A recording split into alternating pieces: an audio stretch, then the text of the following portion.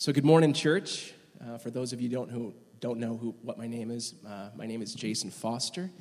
I am the youth leader here and also the church admin. And so this morning, it's an honor to be able to speak to you guys. I had a friend in middle school named Jim Bramhall. So Jim Bramhall's dad was a commercial airline pilot, and he was very well off. He had one of the nicest homes in the development, and being his friend, there was a lot of fringe benefits, and one of these fringe benefits was that he had a huge in-ground pool. And during the summer months, during summer vacation, he would invite me over, and I'd be able to swim in his pool. And Jim was a very close friend, so I kind of had like exclusive rights with him to swim in this ginormous pool. And we were teenagers, and so we were very rambunctious. We horseplayed a lot, and we would hang around his pool and like try to come up with these crazy games. We were doing all sorts of stuff, and one of these games that we played, we actually named ourselves. We called it Man Out. Every time that we got in the pool, his pool cover was on, so we would have to roll it up, get it out of the way, make it safe. But Jim and I didn't want to make it safe. We wanted to have fun. And so one thing that we did was we would hop in at the end of the pool, and we would take turns, and we would swim underneath the cover. How many of you people have actually done that? Have you guys swam underneath a pool cover? It's pretty cool. It's a little risky, but so Jim and I, that's what we did, and we called it Man Out. And so both of us would get in on the shallow end. We didn't have any goggles or anything, and we would take a deep breath. We would take turns. We wouldn't do it at the same time. We would take a breath, and we would kick off the wall, and boom, we would shoot across the pool underneath the pool cover, and it was a really cool experience. But we did this with one breath, and so we didn't pop our head up in the deep end. You would go to the deep end, kick off the wall, and swim back in one breath. And it sounds maybe like an easy feat to you, but again, Jim was very well off. His dad was an airline pilot, so he didn't have just like a normal-size residential pool. He had a big pool. And so it was actually pretty hard. By the time you reached the end where you got in at, you were gasping for air. And so on this particular day, you can see where the story is going. So on this particular day, Jim and I were in his pool, and Jim's like, "Hey, Jason, let's play Man Out. The cover's still on." And I was like, "Okay, let's do it." And so Jim goes first. It's his pool. It's his house. And so he takes this deep breath. He kicks off the wall, and he goes. And I'm tracking him because I can actually see his shadow beneath the pool cover. And so he's doing well. He goes to the other end of the pool, kicks off, comes back, and he shoots up, and he comes up right at the end of that pool cover. And he takes his deep breath. And I was like, "Great job, man." He's like, "Yeah, your turn." I'm like, "Okay." And so I take my deep breath. I kick off the wall, and I'm off. And I'm swimming. I hit the other end, and I start swimming back. But for some reason, it's taking so much longer for me to make my way back on the return trip. And I'm thinking, what is going on? And my chest is giving out. And when you're underneath water and you want to take a breath, you're like, "Ugh," and your chest starts kind of convulsing because you're keeping yourself from bringing in that water. You don't want to do that. That's bad news. And so I'm trying to hold my breath for as long as I can. And I'm swimming and I'm swimming and I'm swimming. And I'm thinking to myself, if I don't take a breath soon, I'm gonna go down. And this was a pretty scary moment. And so the only thing that I could think of to do to save myself was to pop up in the liner and make a cavity, right? Make a cavity for myself and take a breath. And so I was about to do that. And then suddenly I'm thinking I'm going to just punch up and make this cavity. But suddenly the pool cover gives way. It was open above me. And I shoot up and I'm like, and then suddenly Jim's standing in front of me. And I'm like, after I caught my breath, I said, "Jim, what happened? Why was it taking me so long?" And he said, "Well, Jason, on your way there and on your way back, you were making a curved path. You were making your trip longer, and so that's why you were struggling so bad on your return trip." And so, when I shot up, I was thinking, what was I doing wrong? And of course, he's my buddy. He's my friend. He knew I was in trouble, but he laughed. He was just laughing. He was just laughing at me. And so I essentially was making my swim longer. He had a good laugh about it, and after I kind of cried inside a little bit, I laughed and continued swimming with him. And so this morning, I want you to think of a couple things. Maybe you've never almost drowned in your friend's pool. Maybe you weren't playing a dumb game like me, and maybe you have been burned before when you're playing with fire, and maybe you've been in risky situations before, and then maybe you've trusted in your own strength to get you out like I had done so many times before playing that game. You know, I learned my lesson that morning, and I didn't play man out in a pool again with the pool cover on, but I did play man out with the pool cover off. Have you ever trusted in your own strength to get yourself out of a jam, only to find out that your strength wasn't enough? So this morning, we're going to take a look into a story of one of my favorite childhood Bible heroes. Can you guys guess his name? Samson. Samson, he trusted in his own strength to get him out of numerous jams. But then at the end, his strength, what? It finally failed him. When I was a kid, I loved Samson. I mean, he was by far my favorite Bible hero. And you can obviously think of why. I mean, I was a kid. I was 8 years old. And here's this Bible hero in the Bible, just ginormous. He was big, and he was strong. Many of you know that when I was 8 years old, my father passed away. And so when I was that age, my mom brought us to church, and I got saved. And the pastor gave us a children's storybook Bible. How many of you, by a show of hands, actually had one of these? I mean, there's got to be a few. Yeah. This thing was awesome. And I didn't really read. I had a Precious Moments. How many of you guys have had a Precious Moments Bible? Yeah? I had a baby blue one. It was those like little cute little figurines, but it was called Precious Moments, and it was quite precious. But I also had a children's storybook Bible. And so this thing was super, I think I actually made a crease in the glue binding of Samson's story in the picture Bible, because I would always crack it open to that spot because it was my favorite. And if you can show that picture this morning of Samson. How many of you guys remember seeing this guy in the storybook Bible? Yeah, Peter's raising his hand. I mean, every time I cracked open my children's storybook Bible, I would crack it open to Samson. And this is the guy we're talking about here. I mean, he was my favorite for obvious reasons. I mean, he's ripped, he's like jacked, and there's like 6 guys exploding off of him from this one blow of the donkey jawbone. And I mean, he was incredible. And so I loved Samson. I mean, he had these huge biceps. The guy, he caught and held my attention. He was always getting into fights, right?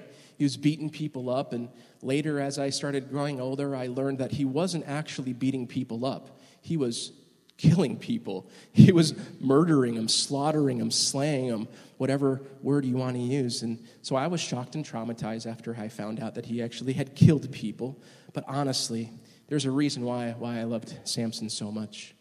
But this is the picture, that I always had in my mind when I think of him. This morning, I'd like for you to turn into your Bibles to Judges chapter 13. The scriptures that we're going to be going over this morning are going to be on the projection screen behind me as well. And so the story can actually be found starting at chapter 13. It goes all the way up to chapter 16. And before we dive into our text this morning, I'd like to bring you with me on a flyover of chapters 13 to the middle of chapter 16. To get us, we're basically going to catch ourselves up into the life of Samson, where we're going to meet him for our key verses, which is near the end of chapter 16. So as we've learned before these past weeks, the book of Judges, it clearly shows us this cyclical pattern, doesn't it? You guys have learned this. We've heard it many times before. And so as a quick refresher, I'm going to go over it real quick. The cycle that the Israelites fall into in the book of Judges is this. Israel first falls into sin and idolatry. And then Israel becomes oppressed by some sort of outside nation, outside people, outside army. So then Israel, desperate, they cry out for help. They cry out to the Lord. So then God raises up a judge. Israel becomes delivered. And then Israel serves the Lord. And then again, this cycle continues. And so we see it over and over and over. Samson is the last major judge in the book of Judges. And with the beginning of the final cycle, we're told that, as usual, Israel what? Israel does evil in the sight of the Lord. And so what does God do? In verse 1 of chapter 13, it says that the Lord delivered them into the hands of the Philistines for 40 years. So again, Israel is enslaved. They become enslaved again and under oppression of a foreign nation. But it's not in someone else's land. It's in their land, the land that God had given to them, that he had promised them. They're in their own land, oppressed by the Philistines. And so Samson, right? He's chosen by God from birth, hand-selected, hand-plucked. God says, I'm going to use this guy. And so the angel tells his parents, tells him that Samson would be a Nazirite from birth. And a Nazirite, when I was a kid, I was like, that sounds so weird. What does that even mean? And so a Nazirite vow usually is for a set period of time. It's typically not done from like the birth to the end of a life. It's usually for just a section or a period of their life. And so this was a calling by God in Samson's life. And this wasn't a choice that Samson made. This wasn't like hey, I'm going to be a Nazirite. This is like, you're going to be a Nazirite from birth. Actually, he became a Nazirite before he was actually born in his mother's womb. There were special vows that put restrictions on his life. He couldn't eat anything unclean. This might be a review for some of you. He wasn't supposed to cut his hair or touch or be near a dead body. And so in exchange for these vows, right, God gave him what? In exchange for these vows, God gave him strength, great strength, superhuman strength. And so this is interesting. Samson's name, when translated, it actually means little son. And so this gives us a little bit of a glimpse. It gives us a peek into the people that, Samson was in the Israelites' background. And so little son, back in ancient times, the sun was considered a deity. It was considered a god. And so these people, around them were worshiping the sun.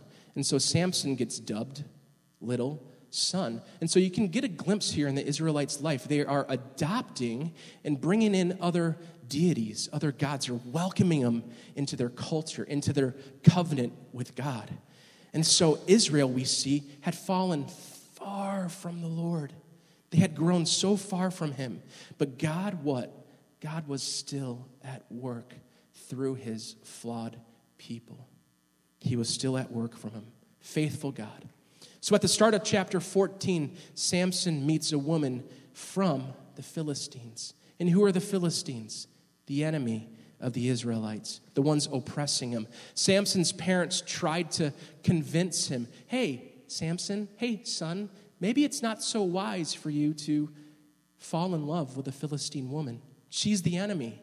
And so his parents kind of were like, hey, maybe you should think this over. But guess what? Samson didn't want to. Samson wanted to do it Samson's way. He wanted to have what he wanted. And so Samson was letting his flesh take over and control him. And even though he was thinking incorrectly, God used his choice to accomplish his plan. And so Samson was basically aligning with the very people that he was supposed to defeat. Against good advice, he goes against this, and it says here, Samson marries a Philistine woman. And as you might guess what? It went very terribly. Not a good thing. He ends up in an argument with the Philistines, which resulted in him tying 300 foxtails together, lighting a torch, and sending them into the enemy's crops. And so he burns up all the crops of the Philistines, the Bible says. And so what? The Philistines, they retaliate. They retaliate against Samson by burning Samson's wife and her whole household. So she dies, and on top of her death, her parents die. So her whole family's wiped out. We're not told, and so the Philistines, they go back in retaliation. And we're not told how many Philistines that Samson killed after that, but he goes into battle with them because they come after him. And apparently he kills so many, we don't know how many, but it's an impressive amount. And then he runs off to safety. He runs for the hills, and he goes and hides in the mountain. So the Philistines came to take Samson away by force. And because the men of Israel, they didn't want their country destroyed, they knew that the Philistines were mightier than Israel. And so here's Israel coming to Samson and being like, hey, listen, things are about to go down. We need to do something. And so we want you to give yourself into the Philistines because we don't want anything bad to happen to our people. And so Samson, what? He obliges. He obliges his people, and they let him bind him and take him by hand, and they deliver him into the hands of the Philistines. And so this is what happens after that. When he arrives in the camp of the Philistines, Samson breaks the ropes, and he fights against them. And this time he uses what? We just had showed that picture. He uses the jawbone of a donkey, of a dead donkey. And so I'm thinking to myself when I read this story, I mean, I've obviously read it when I was a kid, but that's just crazy.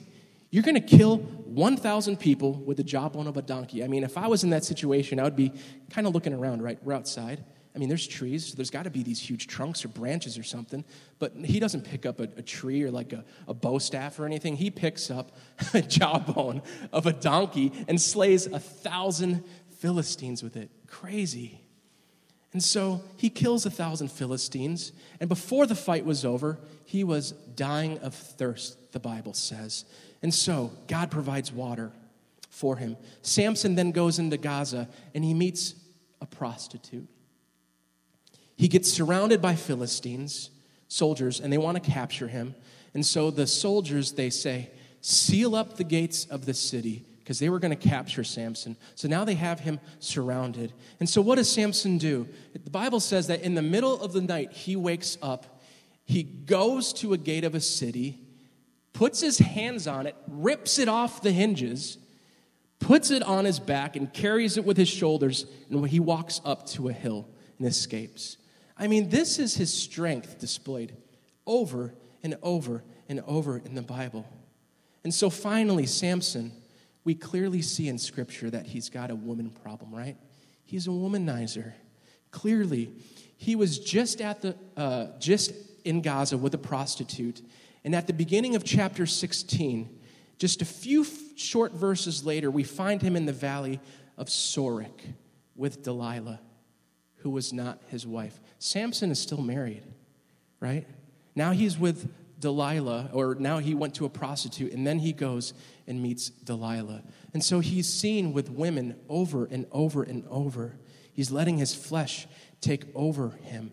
And the worst part is that Delilah is a Philistine, again, with the enemy.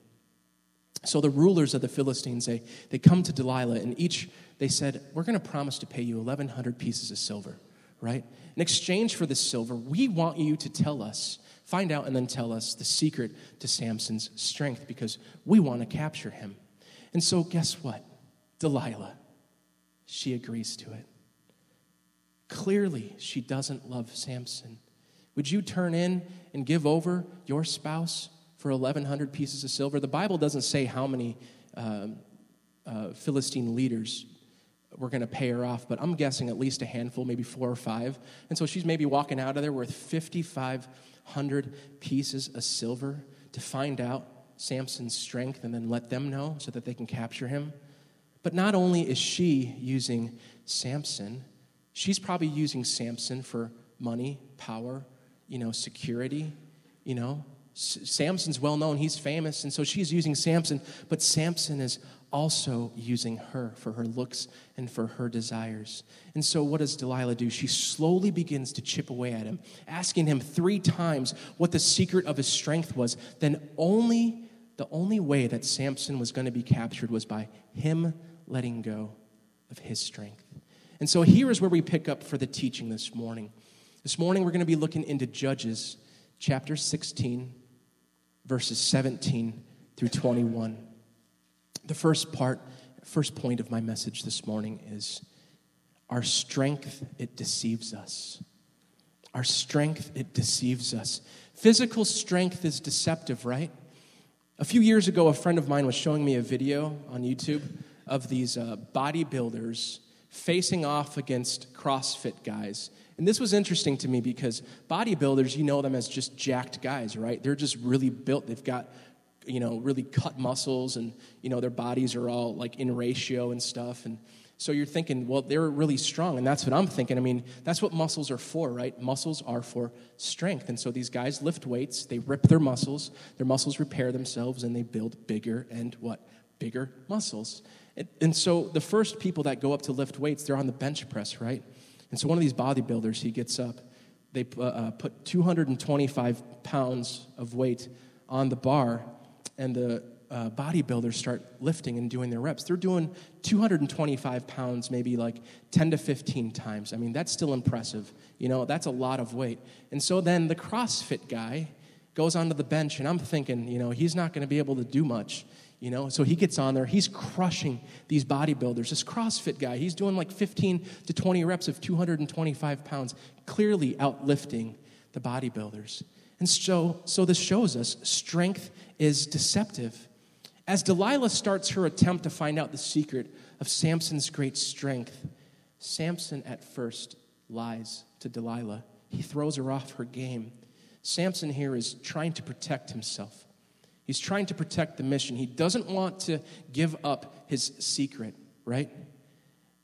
And so he doesn't want to become subdued or overtaken. And we see her from verses 6 through 16. She's being persistent. She's being relentless in her prodding and nagging. The Bible even says in verse 16, I think I have it up here, it says, with such nagging, she prodded him day after day until he was what? Tired to death. She starts to try his integrity. She's testing him and see if he'll slip up and let the proverbial cat out of the bag about what the secret to his strength was. And this morning I would ask you, what is it in your life that you keep getting nagged about? Is the enemy trying to get you to slip up somewhere so he can gain a foothold in your life? Church, I ask you to be on your guard. And sin in your life that you are most defensive about is probably your biggest problem. What is nagging at you? What are you being poked and prodded with in your life? As I reread this story while writing this message, I laughed at myself, because I was reading verses 6 through 16. It reminded me of something. I kept screaming in my head at Samson, "Don't do it, Samson! Don't give in to her! You'll be sorry.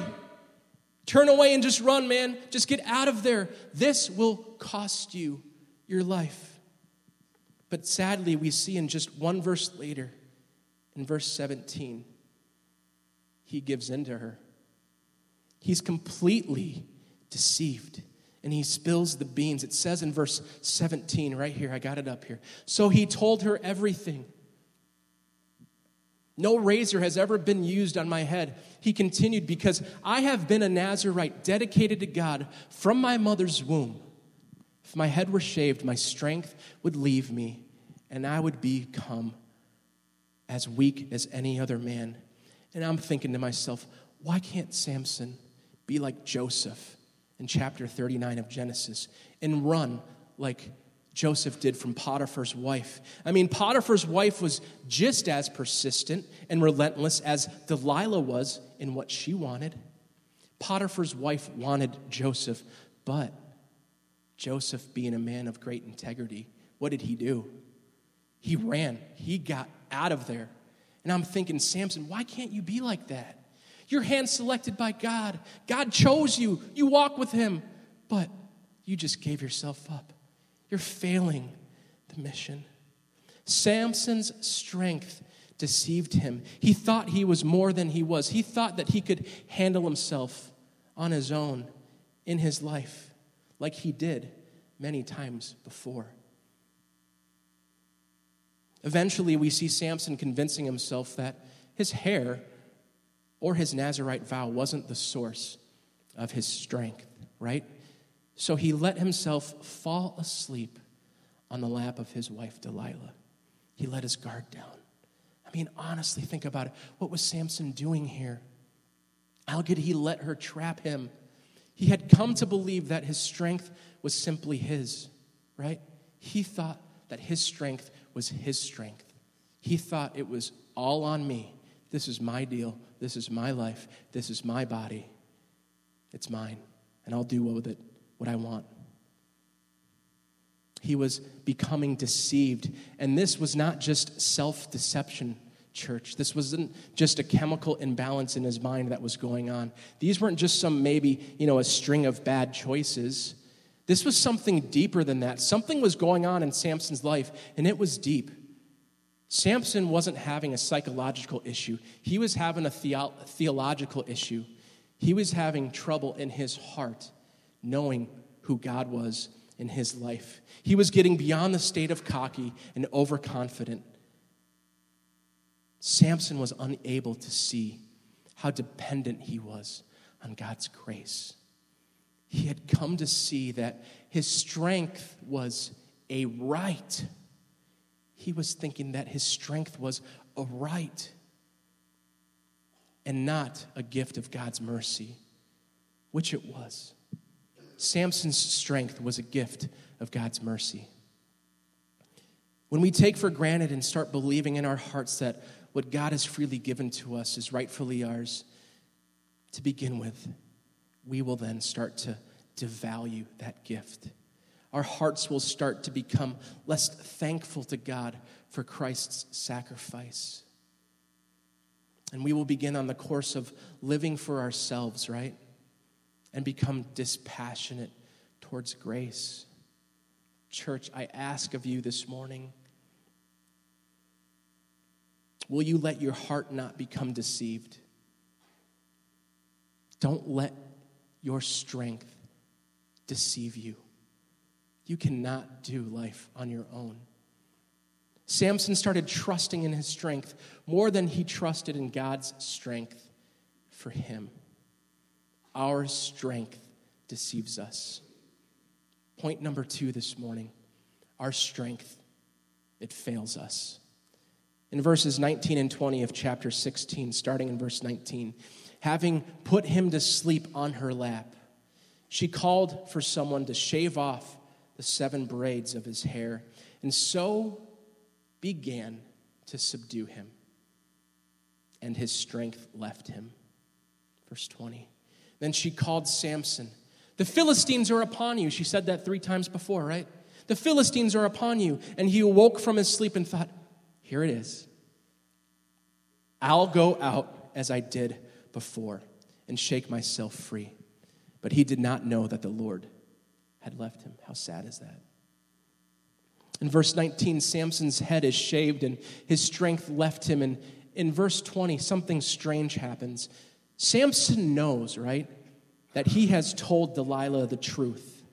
And he must know as he awoke from his sleep that his hair was gone. So he must have been thinking, and this is the key verse here, his head shaved. He's woken up from his sleep, right? And if you had long hair your whole life and you've never cut your hair before, and now suddenly your hair is gone, wouldn't you know it? Wouldn't you know that your hair is gone? So he knows his hair is gone, right? But Samson thinks that his strength is still with him, and he has no idea that God had left him. He knows his hair is gone, but he didn't know that God had left him. He assumed his strength would still be there, and even though his hair was gone, his strength was always with him. His strength was always with him, but why wouldn't it be gone? I mean, think about it. He had been slowly breaking his Nazirite vow. Slowly but surely, we see in his story, in 4 chapters, ever since he was born and that he was hand-selected by God, he starts immediately breaking his Nazirite vow. The first thing that he did, the Bible talks about, is that he killed a lion with his bare hands. He touched 3 dead things in the story of Samson. The first 2 times he touched a lion, first when he killed it, and then the second time when he reaches in the lion's carcass for the honey where the bees are. And then he picked up what? He picked up the dead jawbone of a donkey. So he touched 3 dead things. Not only that, but just a few short chapters before this, we see that Samson throws this huge feast, right? And back then in ancient times, a huge feast means that there's alcohol there. And so most likely, Samson partook of alcohol. Or even, it says that he wasn't to partake of any fruit of the vine, whether it be alcohol or not. And so he wasn't supposed to have alcohol. The vow which he took to be a Nazirite, he was breaking. He didn't hold up his end of the promise. And Samson, right, he was physically strong, but Samson wasn't perfect. And I've got to be honest with you this morning, church, we're not perfect people.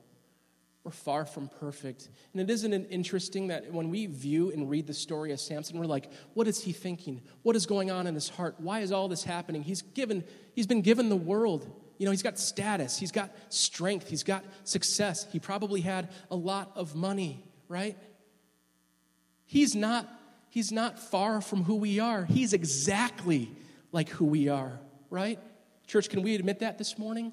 He's exactly like we are. We're not a perfect people, but guess what? We serve a perfect Father. We will fail ourselves. Our strength will fail us. And we will fail each other. And we will fail God, but our God will not fail us. He will never break his promise to you. He will never leave you. When I swam in that pool, underneath that pool cover, I thought to myself, I'll go out as I did so many times before. I was used to the motion of swimming. I was a strong swimmer, but I veered off course and I couldn't find my way out, so I panicked and I thought I would swallow water and drowned. But I had someone helping me, my friend Jim Bramhall. He helped me and he helped bring me to safety. This morning, I want to ask you, do you feel like you're drowning? Do you feel like your strength is failing you? I'll tell you this morning that God won't let you drown. And you know what? Even though your strength may fail, our God doesn't grow tired. And our God's strength will not waver. He won't grow tired after lifting you up once, twice, 3 times, or 4 times. Our God, every time, will get up, lift you up, dust you off, and guess what? He will carry you. He will carry you. Our strength, it fails us. Point number 3. Our strength enslaves us. Chapter 16, verse 21. Now that Samson's strength had left him, he finds himself bound up. He's tied up. He's unable to break free from his captors. And the Bible says in verse 21 that, here it is, then the Philistines seized him. They gouged out his eyes, and they took him down to Gaza, binding him with bronze shackles. They set him to grinding grain in the prison. The very grain, just I think a chapter before, that he had set fire to with the foxes, he was now grinding for the people who enslaved him. He was delivering his people from the Philistines, but now he's enslaved by them, grinding their food. You see, Samson wasn't on his guard, and eventually his sin caught up to him. And what he thought was his greatest strength turned out to be his biggest weakness. His weakness, church, was his relationship with the Lord. That's what Samson's weakness was. He never thought that the Lord would leave him. Samson became weak when God had left him. And I mean, honestly, think about that for a moment. Let that sink in. Like, what a devastating feeling that must have been for Samson when he realized God is no longer with me. He's always been with me. He's always been with me. My strength has always been with me. And God has walked with me. And now he's gone. The Lord, the Bible says, stirred inside of him in his youth. He had tasted and seen that the Lord was good. He had experienced God. He knew who God was. He knew that God is victory, that God would deliver him, that he would be with him. He wasn't walking closely with the Lord, though. Samson, we know, wasn't much of a praying man. In fact, we only have 2 accounts of Samson praying in 4 chapters. The first one was when he just got done slaying 1,000 men, and he said, "Are you going to let me die like this, God? Am I going to die of thirst? Give me water," he basically says. He demands, God, give me water. Don't let me die here. I need a drink. So guess what? God obliges, right? But I don't think that God obliged Samson, the man. In my reading and in my study, I honestly think that God was obliging God's promise to Samson. He wasn't obliging Samson. I mean, Samson was demanding, "Hey, God, give me water. I'm about to die here." No, God was obliging God's promise to Samson. to keep him alive. There was a mission. These prayers he prayed are quite telling of the condition of his heart toward God. His prayers here are not humble. They're not faithful. The second prayer that we see Samson pray is towards the end of his story, right? When he's up on the pillars. After Samson is bound, his eyes are gouged out, and so now he's blind. He's a prisoner of the Philistines, and the Philistines bring out Samson to provide, it says, entertainment for them. And the entertainment was basically Samson was going to be made a fool of in front of the Philistines up at the temple on the stage, most likely between the pillars. And so they were going to poke fun at him. They were going to insult him, throw things at him, mock him. So Samson was about to become a mockery. And so he asks the servant, hey, bring me up. Put me up against these two pillars so I can feel where they are. And so the servant, most likely a young kid, brings him up there. And so Samson, right, he's devising a plan. He's thinking this out. He wants to get revenge on the Philistines one last time, like so many times he did before.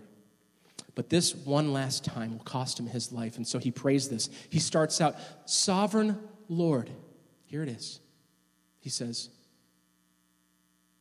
remember me. Why is he asking God to remember him? Because God had left him. He was no longer with Samson. So Samson says that, remember me? Remember who I am? Remember me? Samson was alone. How telling of his spiritual condition. He was lost. And so he continues, please, God, strengthen me just one more time and let me with one blow get revenge on the Philistines for my two eyes. And with that prayer, God answered Samson and allowed him to get revenge.